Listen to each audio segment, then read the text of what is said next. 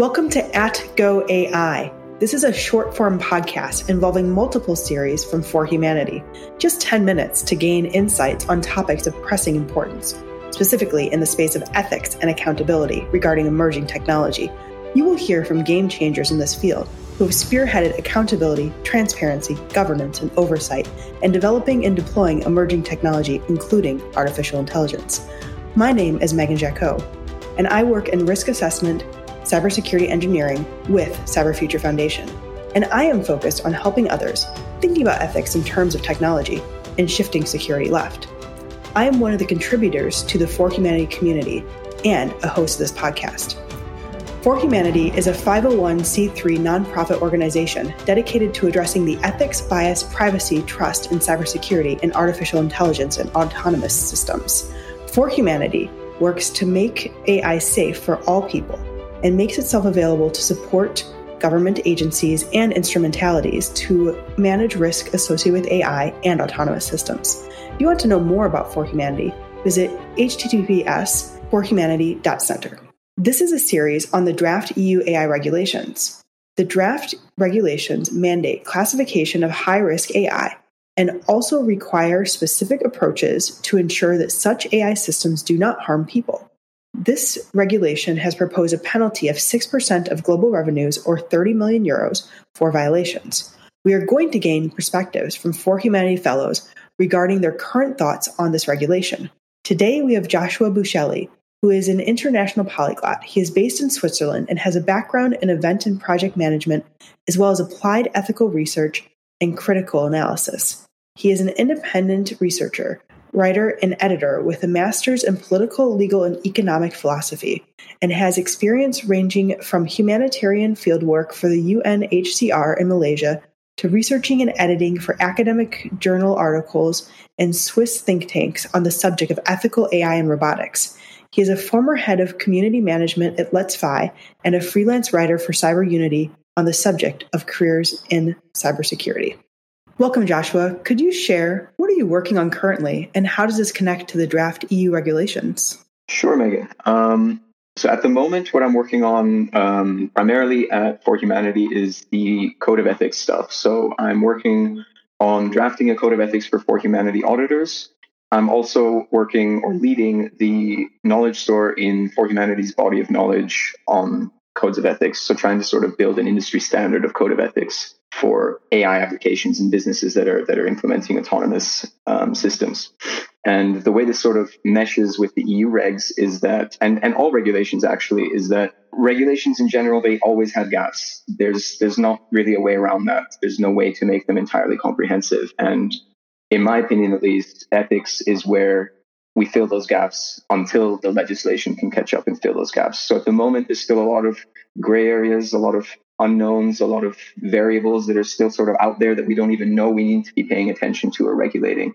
And so creating an industry standard for effective codes of ethics is one way where you can mitigate those gaps and kind of guide people in the industry to make the right decisions without being forced to on the compliance side, but because it's a good idea and it's most productive for everyone when they do so. I really appreciate you mentioning the gaps there, and I think that's going to really lead into the next question as well. But why do the draft EU AI regulations matter from your perspective?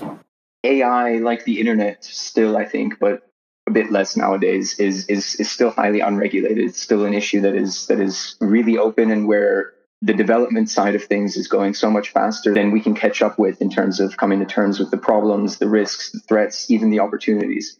We're kind of just moving forward into the unknown without much reference point. And so the EU regs, I think, are really important in the sense that they set out the European approach or the European macro policy to do with AI and this development, and at least kind of putting some borders around it and guidelines, and sort of more specifically arguing, unlike the more American approach, I guess the Silicon Valley approach, that we need to stick to the precautionary principle, which is sort of a philosophical principle that when we're not sure what the consequences are going to be, we should probably be very careful about pursuing that course of action. And that to me seems like one of the most important parts of these EU AI regs, is that they're setting out clearly that when in doubt, we're going to wait and we're not going to make it easy for people to move in these directions, rather than sort of the innovation approach that is coming out of Silicon Valley, which is much more, we'll try and then we'll retroactively deal with the problems as they arise, which usually I am a little bit partial to.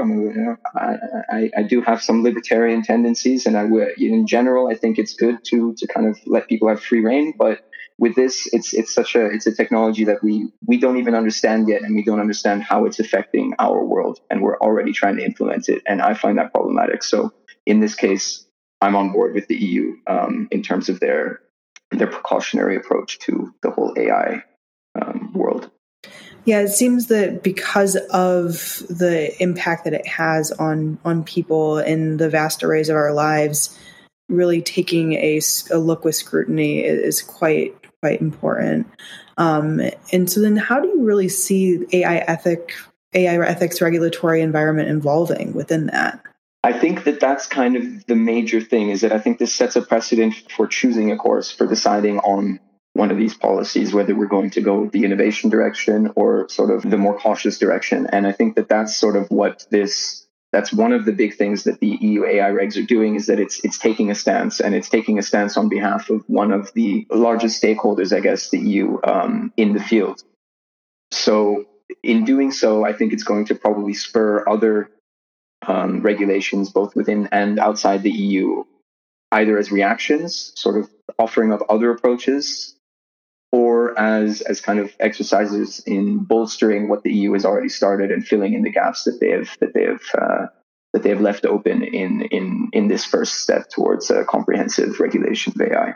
And so when you think about like these comprehensive regulations that are happening, and that this is still in draft mode, what do you think are some of the exceptional things that have come out of these EU regulations?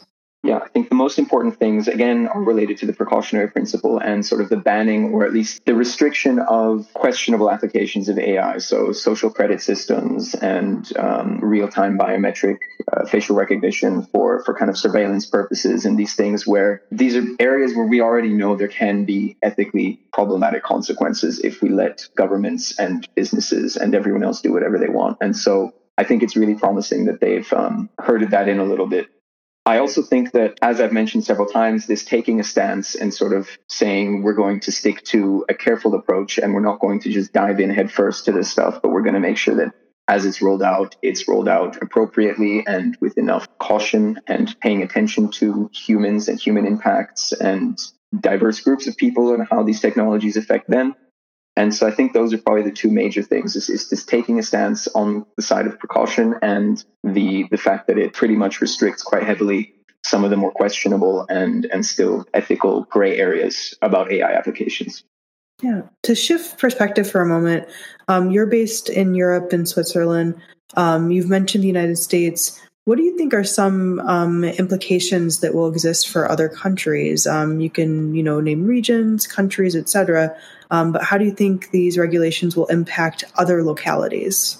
I think, at least if you look at sort of the transatlantic side of things with the US, it's going to be, now we've set the stage. We know that Europe is on the side of being careful and that the US is still on the innovation side and taking that approach. And so I think that globally, it's going to be a matter of, for lack of a better word, picking sides. I think it's going to come down to other countries, like I said, either within Europe or farther abroad, coming up with their own sort of macro strategy and policy and view of AI and the direction they want it to go in, and then building legislation on that basis. And so I think one of the biggest things is going to be the question of how do we integrate or interface these different legislations and these different regulations from across the world that take completely different approaches.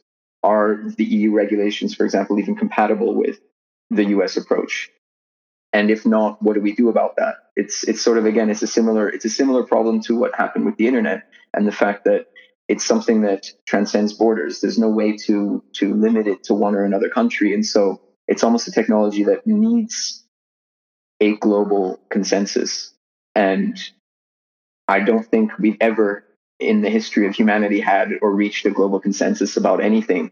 So I think that's probably the biggest emerging issue that this kind of brings up for the international community. Yeah. Yeah, I think that one of the largest areas of global consensus has been the International Space Station, right? You've seen a wonderful collaboration with that, and it's been going on for more than 20 years, just about at this point, so just past 20. But beyond that, it's very hard to reach agreement on things. And we can see how GDPR changed things for other countries just because of the nature of globalism. But it is very fascinating, and we'll have to see what happens with this. So one final question. What is one thing that you would bet on today from the EU regulations that you think will bring a significant change to the world? This is maybe a bit of a counterintuitive answer, but I think that what the EU regulations do, sort of the one thing I would bet on, is the fact that it's going to maybe prevent the world from changing too quickly. And I think that in and of itself is very important, because I really firmly believe that it's much more difficult. It's much easier to build things that don't work at all or that work badly than it is to build things that work quite well. And this sort of set of regulations kind of keeps people on that track of being very careful about which direction we take things in. And so I would bet on the fact that if this gains enough momentum and enough pull, that it will, rather than changing the world faster for the better, it's going to prevent the world from changing for the worse or moving in directions that could cause potentially even irreparable damage to millions of people. And so for me, I think that's actually a bit of a conservative answer, but I would say that actually the fact that it prevents change might actually be the USP of these EU regs, rather than any substantive change that they're pushing forward in the field of AI. Sure. So give just enough pause to exactly what you're saying before, have that precaution that we prevent and mitigate harm. Exactly. Yeah. I think, that's where the value lies, in my opinion, when it comes to the EU AI regs. Yeah. Well, thank you so much for joining me today. And if anyone listening wants to learn more and help with this project, go to forhumanity.center. Thank you. Thank you, Megan. My pleasure.